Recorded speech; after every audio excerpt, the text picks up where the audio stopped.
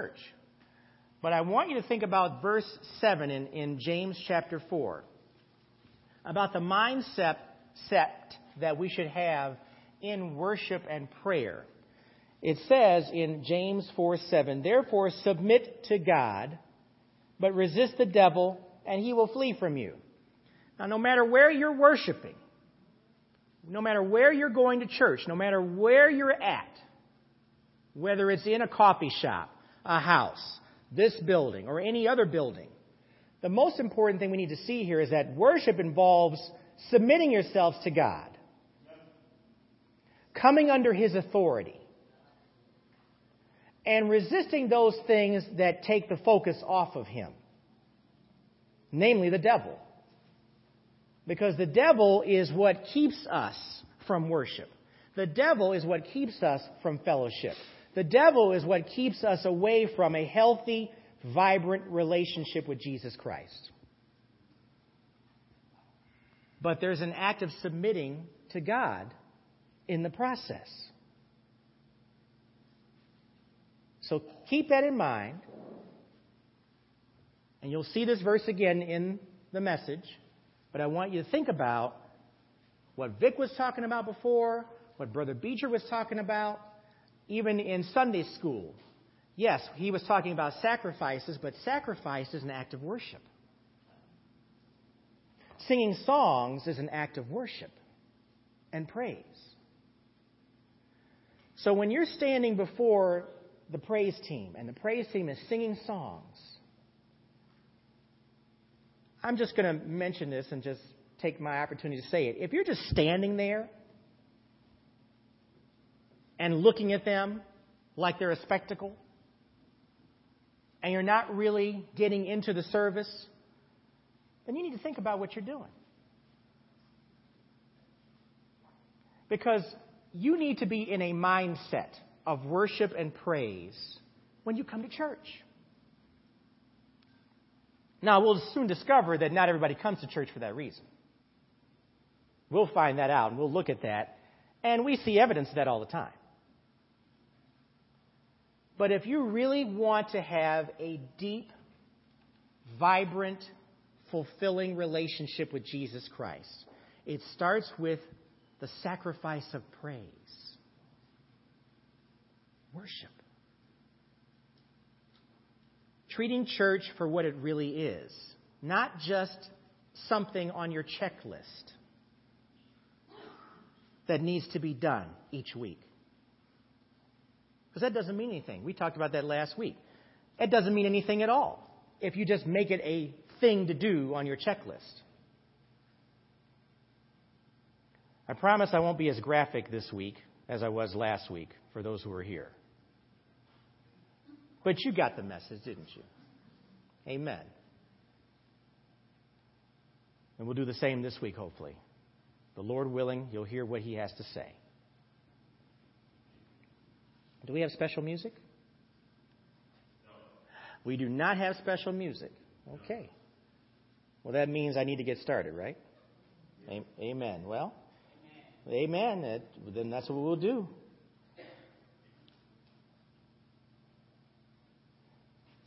Father, we just thank You for this time that You have given us to come before You and hear what You have to say to us. We thank You for the ability to live our lives each day, and not just live, but live for You. Help us to look at this time that we spend together in church as a meaningful time, a time where we're developing our relationship with You. And we give You praise and thanks for the lessons that we can learn and continue to learn in this area. And we do it all in Jesus' precious name. Amen. One of our local churches uses the slogan, "Come as you are, but you won't stay as you are." Now, come as you are, but you won't stay as you are. Many of you have heard this. And by the way, this is not a copyrighted slogan. There are churches all over the United States that will use this as a tagline. But hopefully it gives you the true picture of what God desires for a person who visits and joins a church. And what God wants to see is that person have a new life through a relationship with Jesus Christ. Amen? That's what God wants. God wants anyone who comes into His church to have a healthy, vibrant relationship with Jesus Christ. Now, a church building is more than just a gathering place. It's more than just a fellowship hall. It's where a person goes to learn about God. Amen? You come here to learn about God. And even more specifically, the fulfillment of recognizing the need to have Jesus Christ as your personal Savior. In order to get to know Jesus, here's a fact. There must be a change in the person who is seeking Him. In order to acknowledge Jesus Christ, there must be a change in the person who's seeking Him.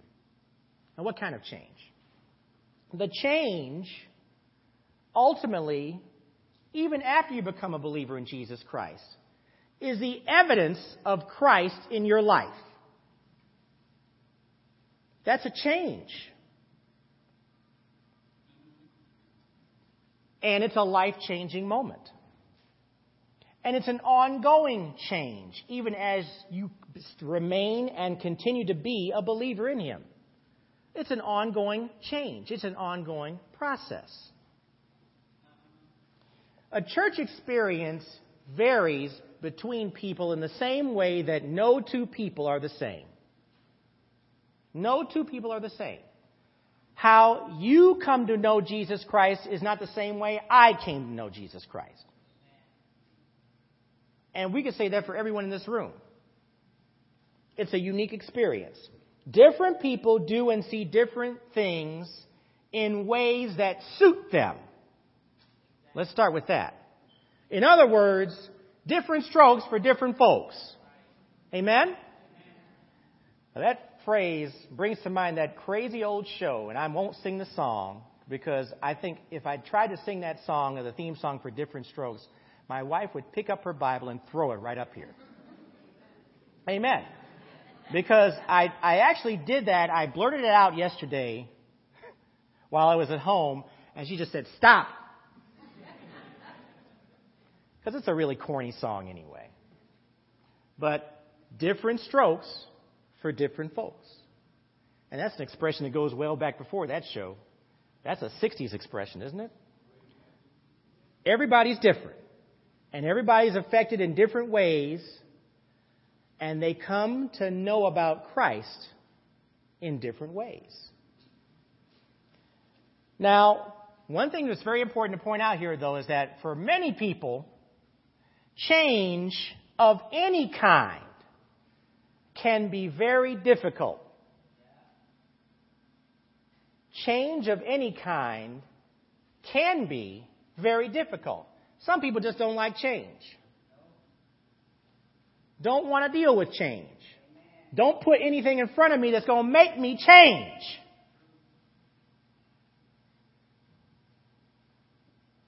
And let's add an additional statement to that about people and change.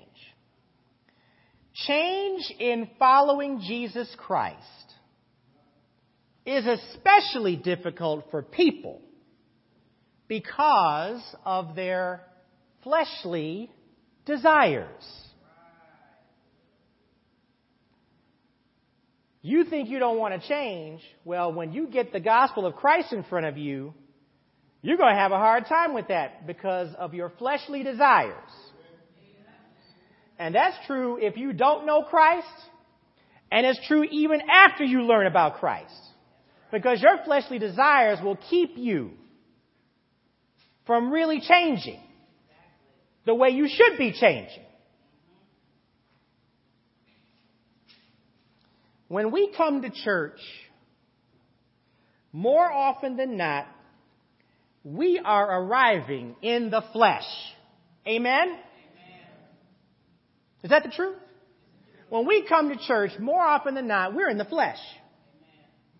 We show up after going a few rounds with Satan and his band of robbers, and we can be battle weary over all of the scuffling, the stuff going back and forth that takes place week after week. Some of us may not even show up at all. Some of us may say, I'm going to take the week off. I won't even be here today. However, it's helpful when we actually decide to put on our boys and girls pants and tough it out and come to church, even if it's just for a place or a change of scenery. Tough it out. Of course you're going to be in a battle with Satan every week. Satan wants you to, put up your dukes. And he will tussle with you. And he will make you scuffle and scrape.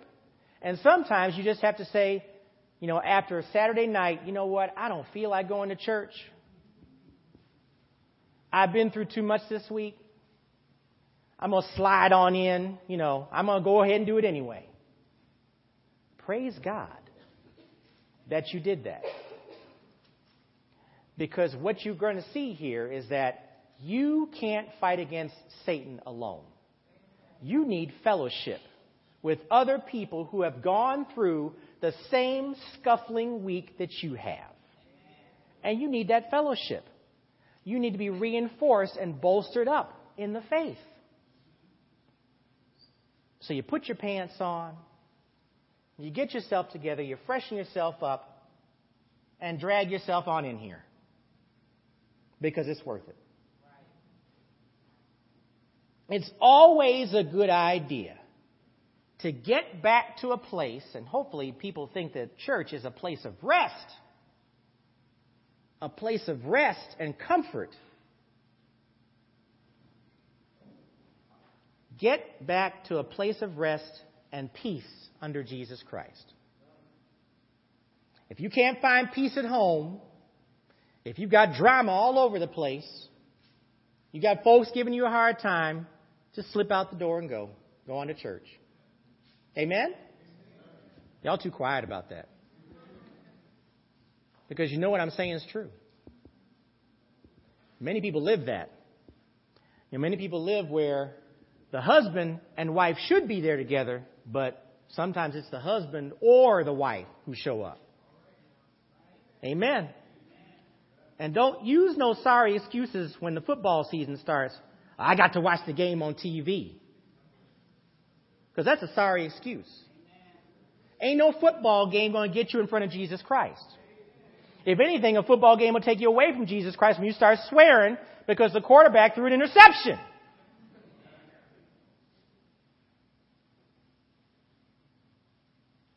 So you need to make sure you're paying attention to what's important. What's really important. Fleshly desires will keep you away from change. Now, some will come to church to not change anything. The only thing they want to change is maybe the scenery that they've been taking part in. They're going to come for all the wrong reasons, all the wrong motives, all the wrong reasons is the truth. And they're only looking for self-edification, self-gratification, and attention. Do you need to say that again? Yes. They only come here for self-gratification, attention, self-edification. That's why some people come to church. They come as they are, and guess what? They're going to stay as they are. They're not changing. They're coming with their own motivation. Now, how long they stay in that fellowship depends upon the people they fellowship with and whatever relationships they can develop. How long they stay to fulfill their agenda, they'll stay there. But once they find out that the agenda has not been fulfilled, they'll leave and go somewhere else. Understand that not everybody who comes to church is coming for the same reason you're coming to church. Let's not be naive about it. Let's tell the truth for what it is. Be that as it may, Scripture gives us an important reminder that change, if you really want to be here for change, is a requirement for a person who desires to have a strong fellowship with Jesus Christ. It's a requirement. You're going to have to change. You're in the flesh.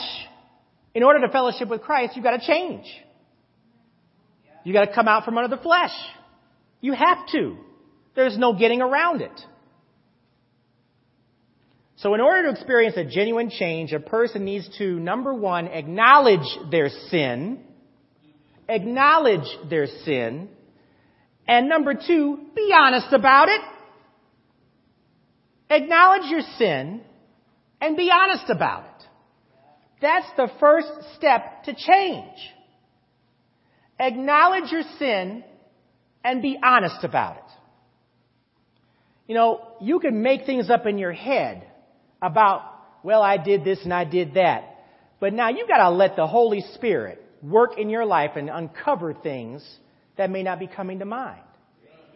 When your focus is off of Jesus Christ, you're going to be doing everything that you want to do right now, right here in this church, to not pay attention to what I have to say. And that's a shame. Because that's the flesh working. That's the flesh working. If what you're doing right now is more important than what I'm saying right here, you're in the flesh. And I can't do nothing for you. God's going to have to work with you about that. Amen? Turn to 1 John chapter 1. Let's take a look at some verses that speak to that.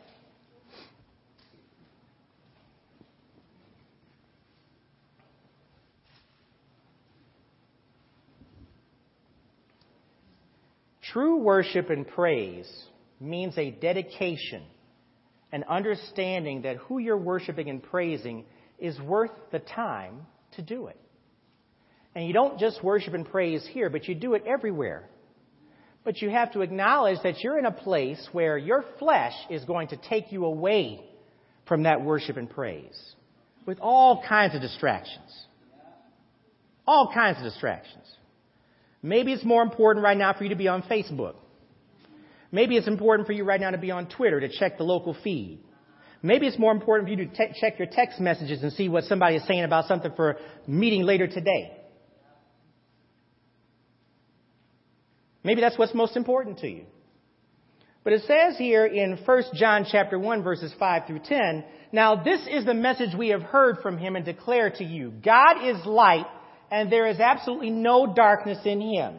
If we say we have fellowship with him, yet we walk in darkness, we are lying and are not practicing the truth. Don't say you know the Lord and you ain't walking with the Lord. Don't pretend and come into any church or any fellowship and say, I'm doing this for the Lord. I'm doing that for the Lord. Don't lie to God about what you're doing. Because you're not lying to me or anybody else you know. You're lying to the Lord about it. You take your chances when you do that. You take your chances lying to the Lord. He'll just look at you.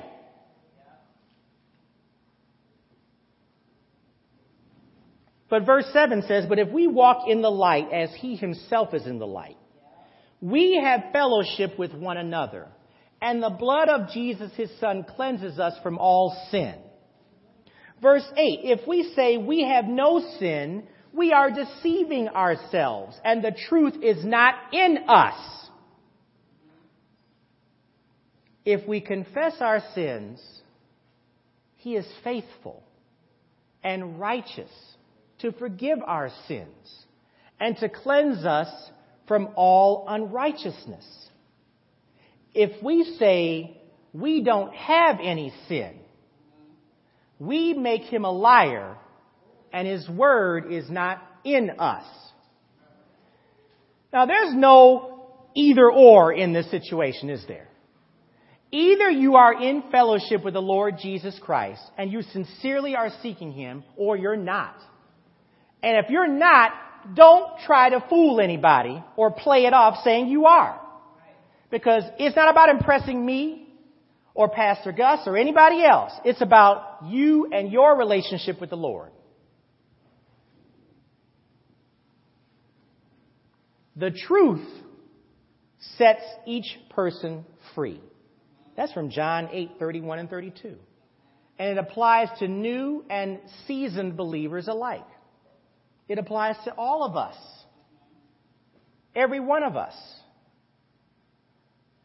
The next thing we need to do, after we are honest about our sin and acknowledging it, is to live a life that avoids sin.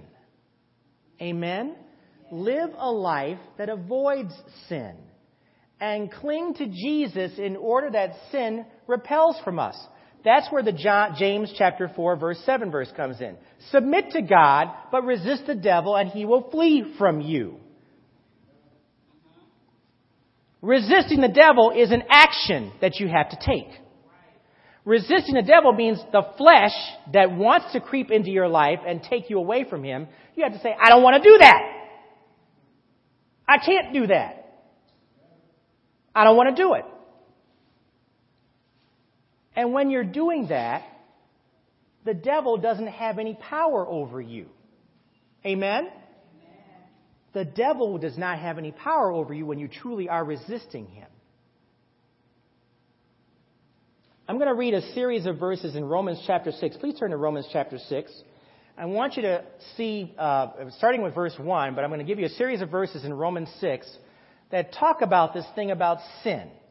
And understand that worship, in order for you to have the best possible worship and praise, means acknowledging sin, being honest about it, and now you're saying, I don't want to do this anymore.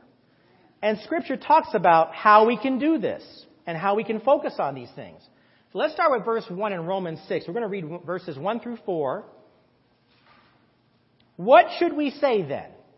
Should we continue in sin so that grace may multiply? Absolutely not.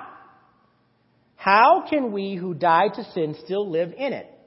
In other words, you're challenging yourself, if Jesus Christ died on the cross for us, why are we still living in sin? When we know what he's done for us. That's what the verse is saying. It's challenging you. How can you keep living in sin knowing what Christ did for you? Or are you unaware that all of us who are baptized into Christ Jesus were baptized into his death? Verse 4, therefore we were buried with him by baptism into death, in order that just as Christ was raised from the dead by the glory of the Father, so we too may walk in a new way of life. That's the challenge that we have. Walking in a new way of life. You taking that challenge? That's the challenge. Drop down to verse 12. Same chapter. Therefore, do not let sin reign in your mortal body, so that you obey its desires. Obey what? Its desires. The flesh has complete control over you when you let it do what it has to do. Sin will reign in your body as long as you want the flesh to be there. And do not offer any parts of it to sin as weapons for unrighteousness. But as those who are alive from the dead, offer yourselves to God and all the parts of yourselves to God as weapons for righteousness. Offer yourselves to God and all the parts of yourselves to God as weapons for righteousness. You were made righteous in Jesus Christ. Amen? That's where we get our righteousness from. It's not anything that we're doing. It's because of Christ that we have righteousness. So offer yourself to him. Verse 14, for sin will not rule over you because you are not under law, but under grace. Praise the Lord for that. Now drop down to verse 22. Same chapter, Romans 6:22. But now, since you have been liberated from sin and have become enslaved to God, you have your fruit, which results in sanctification, and the end is eternal life. Praise the Lord. Verse 23, for the wages of sin is death, but the gift of God is eternal life in Christ Jesus our Lord. A lot of us take that verse 23 and just read that one verse, but now you see the context of the whole verse. There is no other result that you can expect from sin except death. That's the only thing you can expect.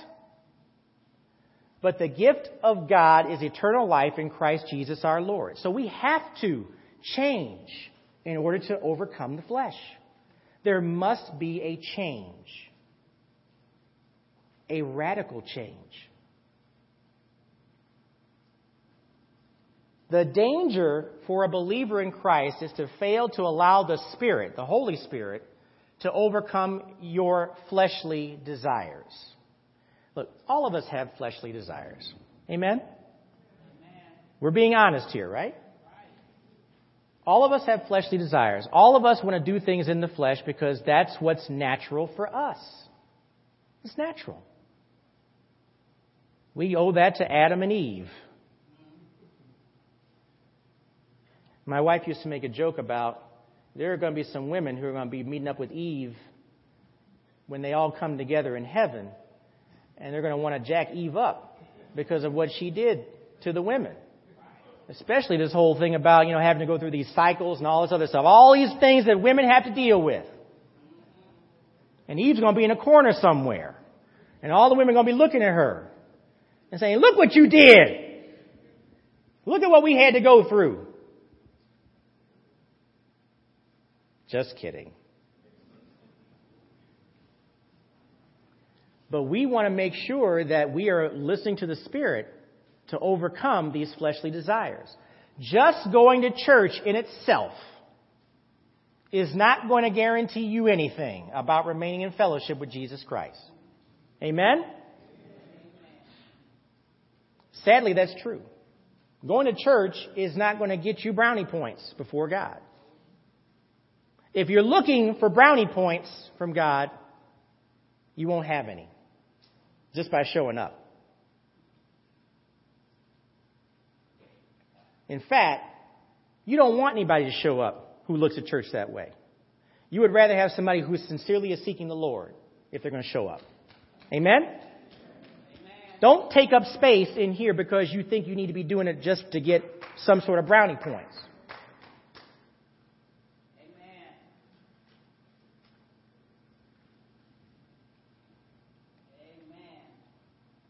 You won't remain in fellowship with Jesus Christ just by showing up. Your flesh is going to see to that.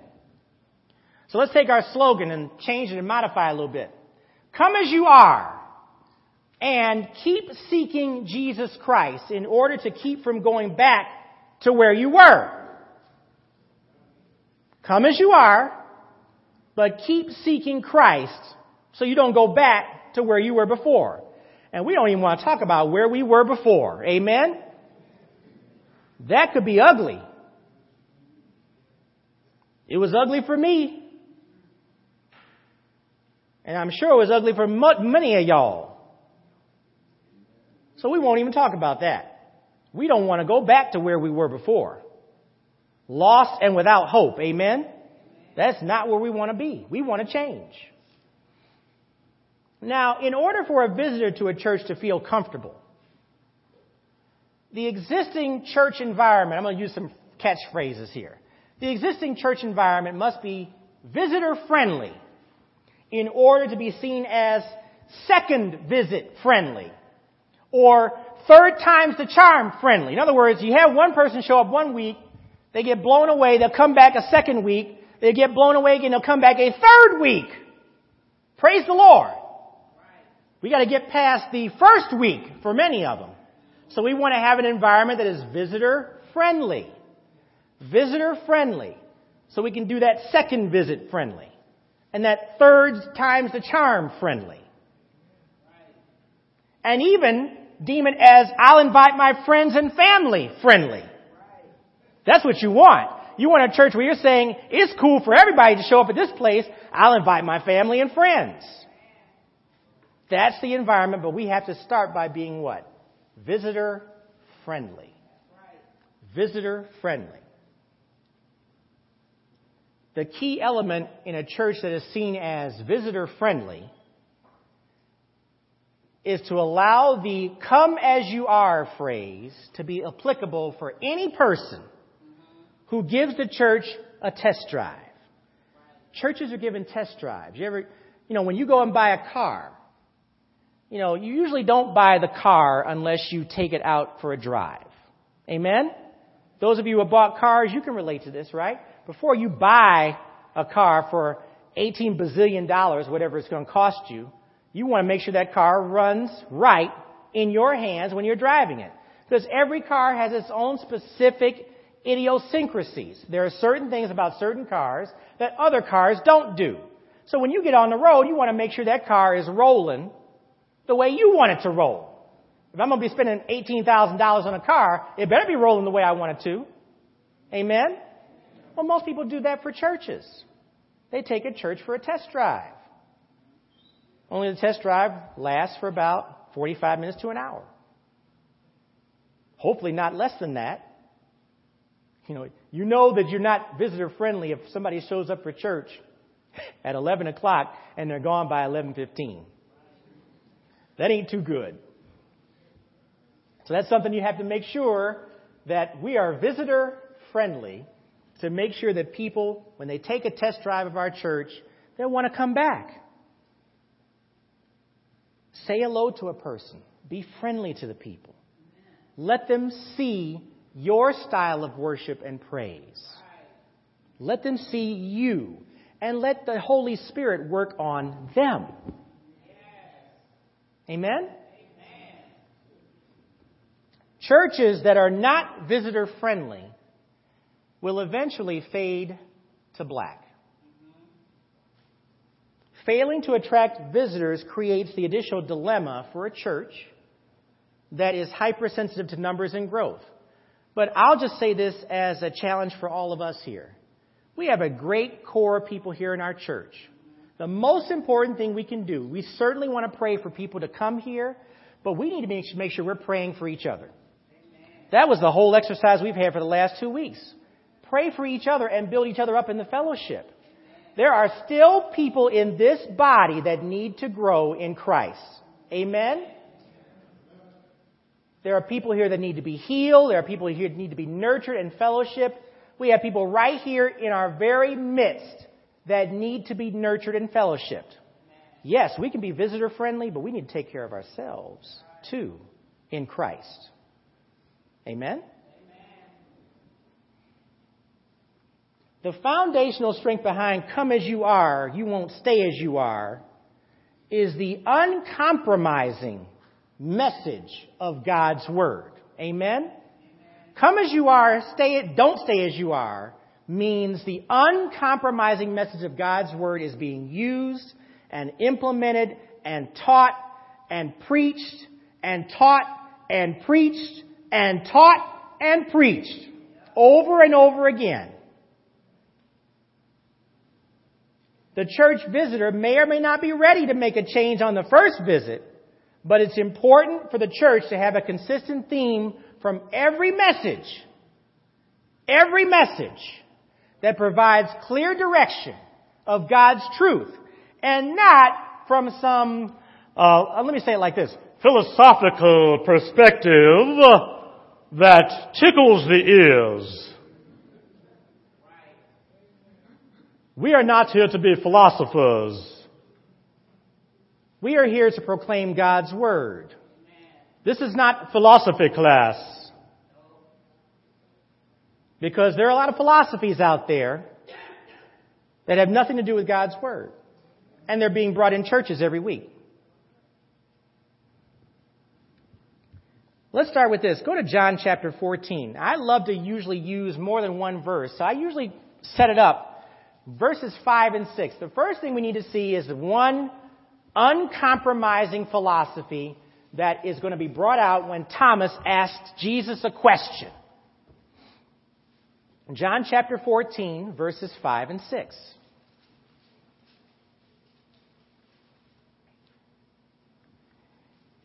In verse 5 it says, "Lord," Thomas said, "we don't know where you're going. How can we know the way?" You know what? A lot of people who come to church ask that very question. Who is this Jesus Christ? I don't know anything about him. Where is he going? What is he doing? Is he really the way? Well, Jesus answers the question in verse 6. Jesus told him, "I'm the way, I'm the truth, and I'm the life. No one comes to the Father except through me." Now that's a truth. And a lot of people don't want to hear that. A lot of people don't want to hear that. We won't get into all the different philosophies that are out there about different ways to go to have eternal life. But there's just one way. And that needs to be preached to the first-time visitor and every message that every person ever hears when they come in here. In some way, shape, or form. Next, go to John 16:13. We have the unique ability and power to have the Holy Spirit indwell within us, to help us to decipher and interpret truth. That's what we have. And one thing we have to understand is that the Spirit is there to help us to overcome the flesh and keep us exposed and guided in truth. It says in verse 13 of John 16, "When the Spirit of truth comes, he will guide you into all the truth. For he will not speak on his own, but he will speak whatever he hears. He will also declare to you what is to come." Jesus, in his prayer for his disciples, said, "Sanctify them by the truth. Your word is truth." We have to believe that God's word is truth. That's from John 17:17. He was speaking about his disciples. And finally, let's do a couple more verses. Go to 2 Timothy 3. Now, these verses you've all seen before. This is nothing really that you've not been exposed to. But these are very, very important verses that talk about why do you spend time reading the Bible? Why do you spend time getting into the Word? Why do you spend time looking at the Word when you are convicted to do so as opposed to just checking your Facebook status? There's a reason why you do it. Because you're compelled to do it. Because you want to do it. You have a desire to do it. It says in 2 Timothy 3, verses 16 and 17, "All Scripture is inspired by God and is profitable for teaching, for rebuking, for correcting, for training in righteousness, so that the man of God may be complete, equipped for every good work." We need to be taught. We need to be rebuked. We need to be corrected. And we need to be trained. But it's all being done because Jesus Christ is providing the training in righteousness. That's a great thing. Amen? First of all, if you're being corrected, He's taking the time to spend with you to correct you. That means He loves you. And I've hardly even mentioned that word love except early on. But you correct someone you love so that they are trained in the right way to do things the way you would have them to do them in obedience to Him. That's a great thing. Amen? Well, don't just stare at me. It's a great thing. He's taking the time with you. So that you are made complete and equipped for every good work. Every good work what? In Jesus Christ. Now, go to Colossians 2:8. There's a couple more verses here. This is going back to this whole thing about just approaching it from your own way of thinking or your own philosophical perspective. There's a warning in Scripture about this. And why is there a warning in Scripture about this? Because not even months after Jesus Christ ascended into heaven, there are folks out there already proclaiming their own gospel, their own teaching. Jesus had barely gotten off the ground up into heaven, and people were teaching stuff like this. Is that an exaggeration? No, it's not. There were people that had their own way of thinking, their own philosophies. Colossians warns in verse 8 of chapter 2, be careful that no one takes you captive through philosophy and empty deceit based on human tradition, based on the elemental forces of the world, and not based on Christ. Remember what I said earlier about some folks come to church and they don't have any desire to change? That's Colossians 2:8. That's what you're seeing. That's what goes on every day. People come for the wrong motives, the wrong reasons, and come and drag other people down. For what? Their self-edification. Their self-gratification.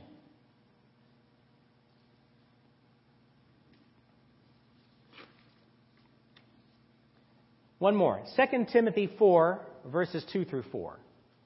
2 Timothy 4, verses 2 through 4.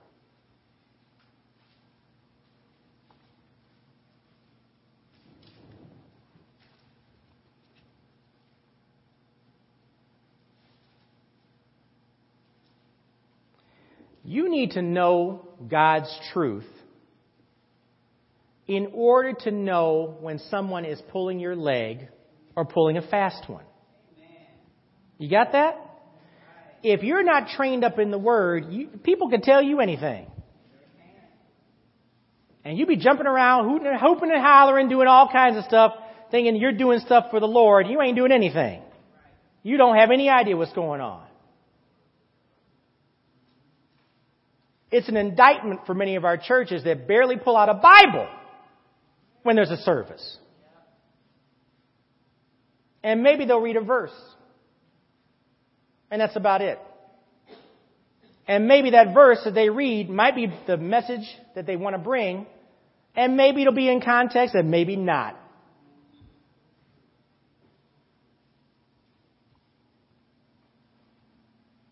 It says in 2 Timothy 4, verses 2 through 4, proclaim the message, persist in it, whether convenient or not. Now, that is a really important phrase. Persist in it, whether it's convenient or not. Now, that goes directly to your regular habits of reading the Bible and proclaiming the Word. You don't do it just because it's convenient. Sometimes you're going to be inconvenienced. Sometimes it's not going to be the best time for you to get into the Word. Sometimes the preacher is not going to be on, the best as far as his how he feels, his behavior. He might be sick. Sometimes he's going to have to bring a message and he's not feeling well. But you persist in it anyway. Because when you proclaim the message, you have an opportunity now to let that word hit that person who is in the audience, or you're being spoken to by God in some way because the Spirit is working. You don't stop proclaiming the message. No matter what's going on. A lot of folks don't want you to proclaim the message today because they don't want to hear it. Guess what? Do it anyway. Do it anyway. Because it's important to you to do that. You don't give up on anybody. If they don't want to listen today, they may not listen today. They may not listen tomorrow. They may not listen a week from now. They may not listen a month from now. They may not listen a year from now. They may not listen 10 years from now. Proclaim the message anyway.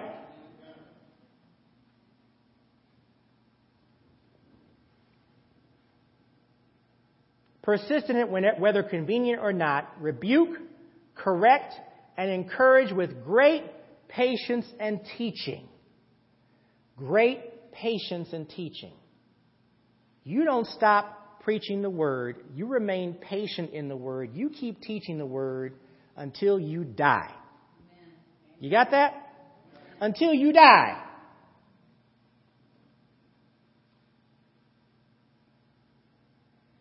For the time will come when they will not tolerate sound doctrine, but according to their own desires will multiply teachers for themselves, because they have an itch to hear something new.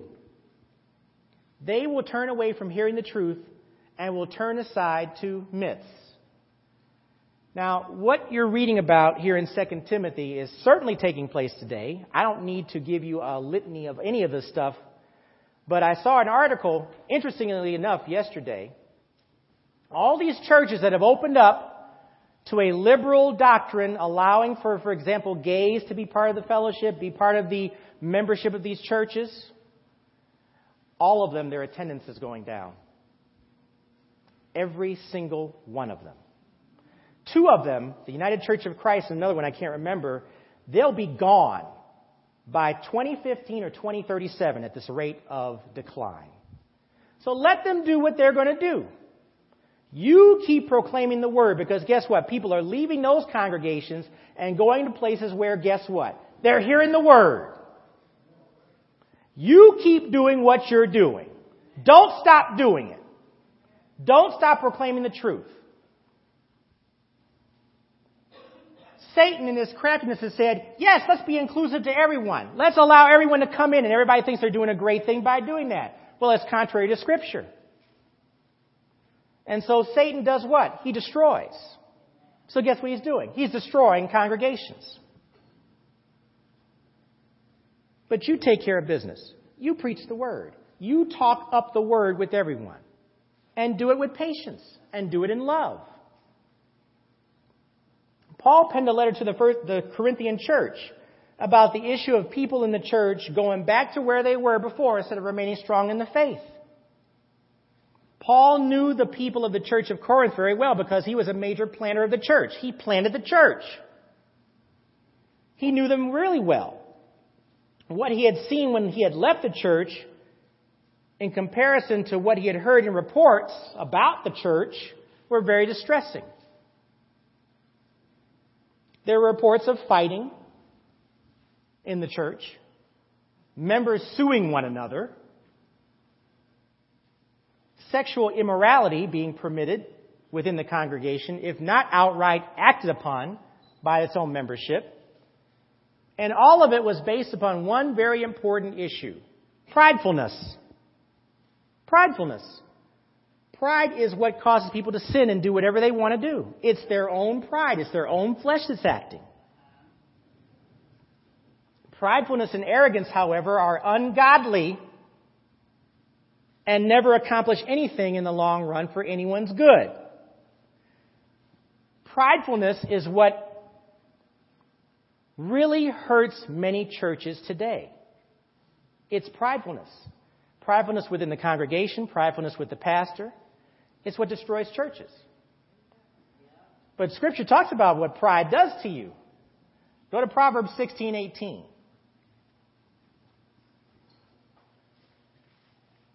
Proverbs 16:18. Don't think for a minute that a visitor in a church is not going to pick up on the pride of a person they interact with and make a decision, I don't think I want to be here. And sometimes it could be one person that does that. One person who glorifies himself before that person. So it's not just a little thing. This is a big deal. Every person who's in a congregation needs to not allow the flesh to overcome and overtake everything.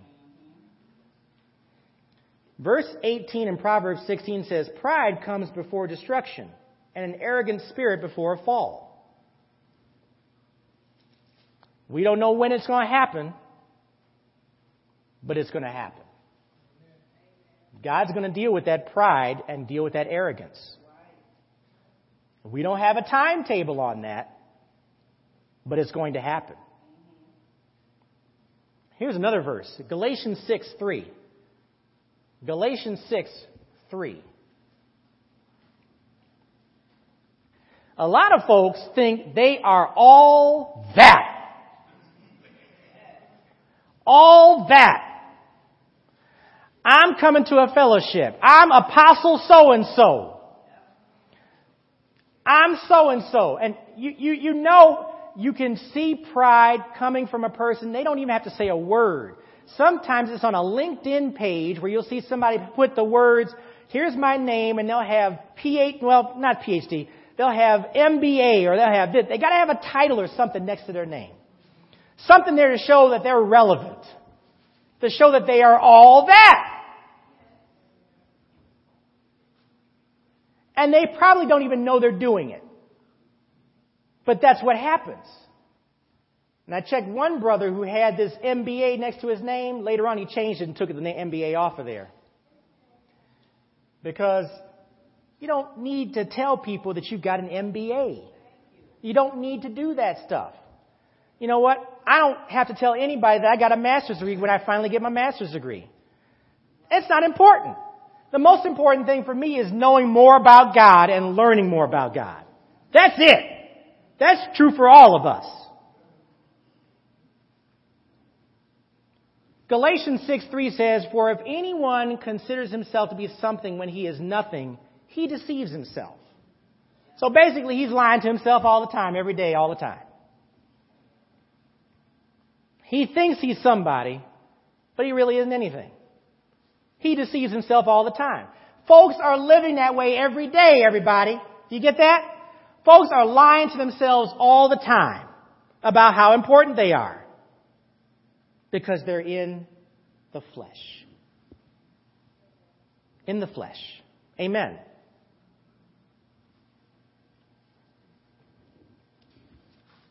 Now, getting back to the Corinthian church, the ongoing discord, and we could be talking about any church. We can talk about the Corinthian church. We can be talking about a lot of churches. It could be churches today that have the same issue. People suing each other. People suing pastors, suing this, suing that, doing that, fighting amongst the congregation. Amen? Everybody wants to rip on the Corinthian church. Go ahead and rip on the Corinthian church. That's a lot of churches today. Same troubles. Sexual immorality within church. That never happens around here, does it?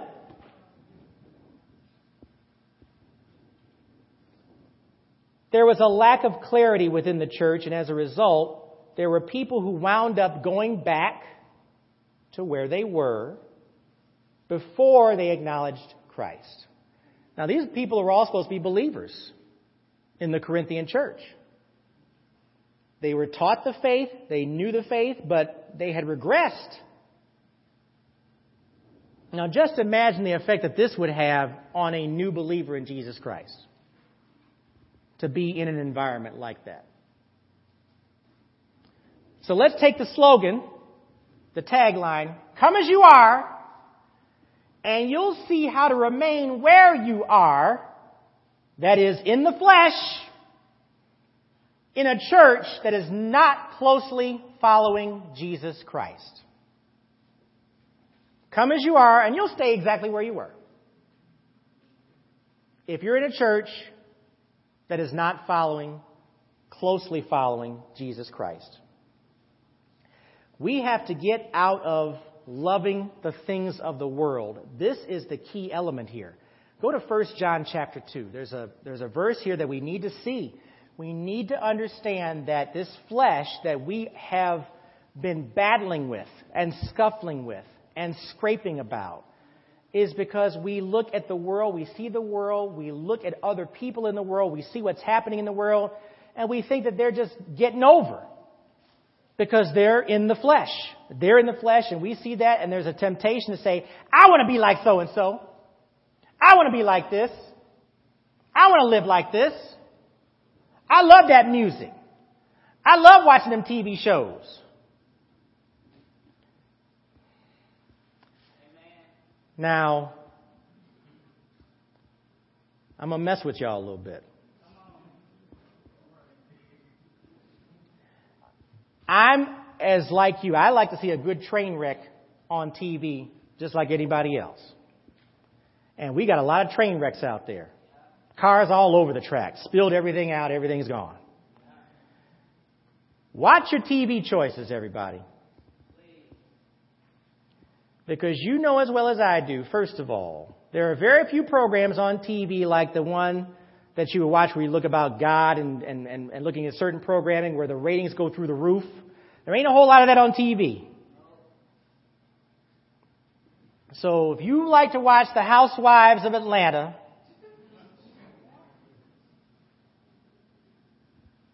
Or the Housewives of New Jersey, they've got series upon series spawning off each other. You know why? Train wreck, train wreck, train wreck. The lives of folks who ain't going to do right, may even talk spiritual stuff, but ain't doing right. Why are you doing that to yourself?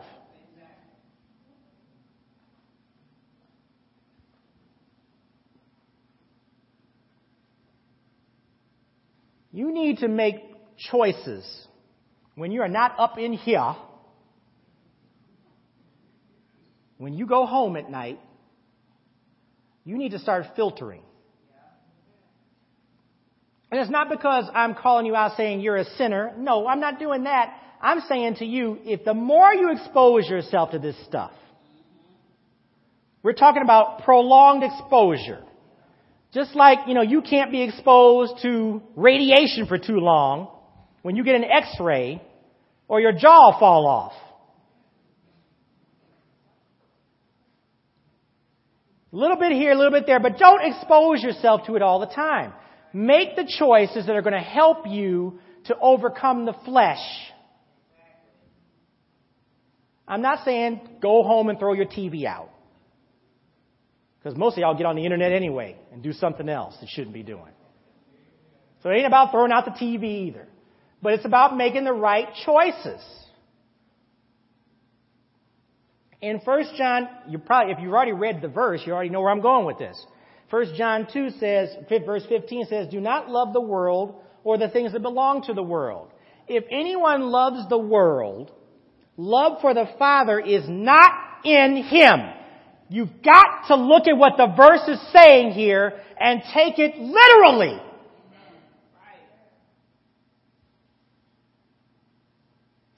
For everything that belongs to the world, verse 16, the lust of the flesh, the lust of the eyes, and the pride in one's lifestyle is not from the Father, but is from the world. If it's from the world and it ain't from the Father, where is it from? Satan. Satan wants to distract you from having a complete, total fellowship with Jesus Christ with little stupid stuff like the Housewives of Beverly Hills. Well, I love Scandal too. Right? You know what? I have never watched that program because I know what Scandal is about. But y'all can be in the Nielsen numbers, right? Y'all gonna watch anyway, right? Now, understand something. A lot of what we're doing here is we're just kind of going over this whole thing about worship and why we do what we do and why and where the focus should be. But understand something. You know as well as I do, we're in tough times that are getting tougher. So go to 2 Timothy chapter 3, verses 1 through 5, and let's look at why we do this stuff.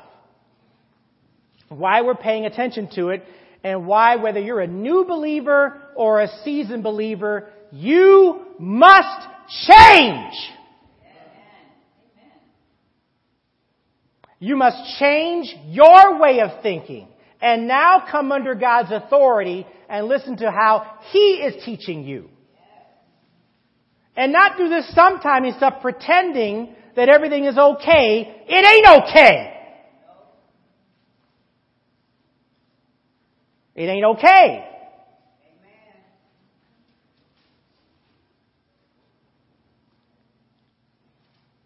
Look at verse 1 in 2 Timothy 3. But know this, difficult times will come in the last days. For people will be lovers of self, lovers of money, boastful, proud, blasphemers, disobedient to parents, ungrateful, unholy, unloving, irreconcilable, slanderers, without self-control, brutal, without love for what is good, traitors, reckless, conceited, lovers of pleasure rather than lovers of God, holding to the form of godliness but denying its power. Avoid these people. Some of them may be sitting right here. I said it. Some of them might be sitting right here. And it's about telling the truth and letting people know you've got people around you who have no desire to want to learn about Jesus Christ.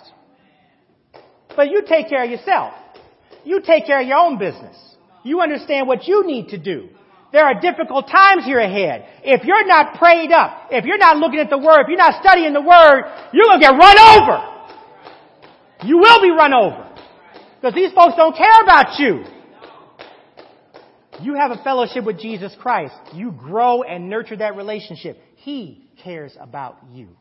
He wants to see you succeed. He wants you to overcome. He wants you to overcome the flesh. He wants you to have a valuable relationship in the Lord. That's what He wants for you. That's why you come to church.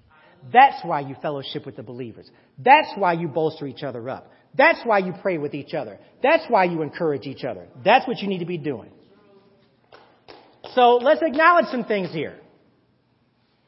A church is made up of human beings who blow it from time to time. Amen? We blow it from time to time. Romans 3:23 talks about that. All have sinned and fall short of God's glory. We blow it. Okay, that's who we are. There's no one righteous, not even one. It says in Romans 3:10. That's all right. Let's start with that. We're being honest about who we are, right? We're being honest about what we need from Jesus Christ. The next thing we need to acknowledge is that a church is made up of people who should be less hypocritical, because you're going to be hypocritical from time to time, but more humble. Amen. Be humble. Humble yourself before the Lord. Be humble. And there are many verses that talk about that. Matthew 23, I'll let you read that on your own, verses 1 through 12. It talks about the people who are out there showing themselves out to be big and bad, the Pharisees, talking to the people, showing themselves out, dressing a certain way, wearing certain robes, making their tassels longer, wearing the phylacteries on their head. That's a little prayer box you put up there, and do stuff like that. And showing themselves out to be great. Jesus saying, no. That's not what it's about. You don't need to show me how big and bad you are, because really you ain't.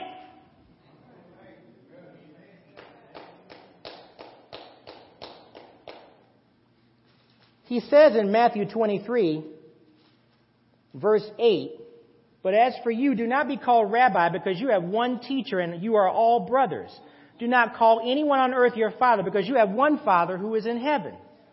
And do not be called masters either, because you have one master, the Messiah. The greatest among you will be your servant." And verse 12 says, "Whoever exalts himself will be humbled, and whoever humbles himself will be exalted." And the final point that we have to acknowledge as people who go to church is that church is to demonstrate change in the life of believers as, number one, sinners saved by grace, and as saints indwelled by the Spirit of God. Don't leave that second part off. We all know we're sinners saved by grace, but it goes further than that. And we say we're saved by grace through faith in Ephesians chapter 2, verses 8 and 9. And this is not anything that we can do. It's God's gift. God is the one who is saving us by grace. But go ahead and turn to John 14 real quick. John 14, verses 15 through 17.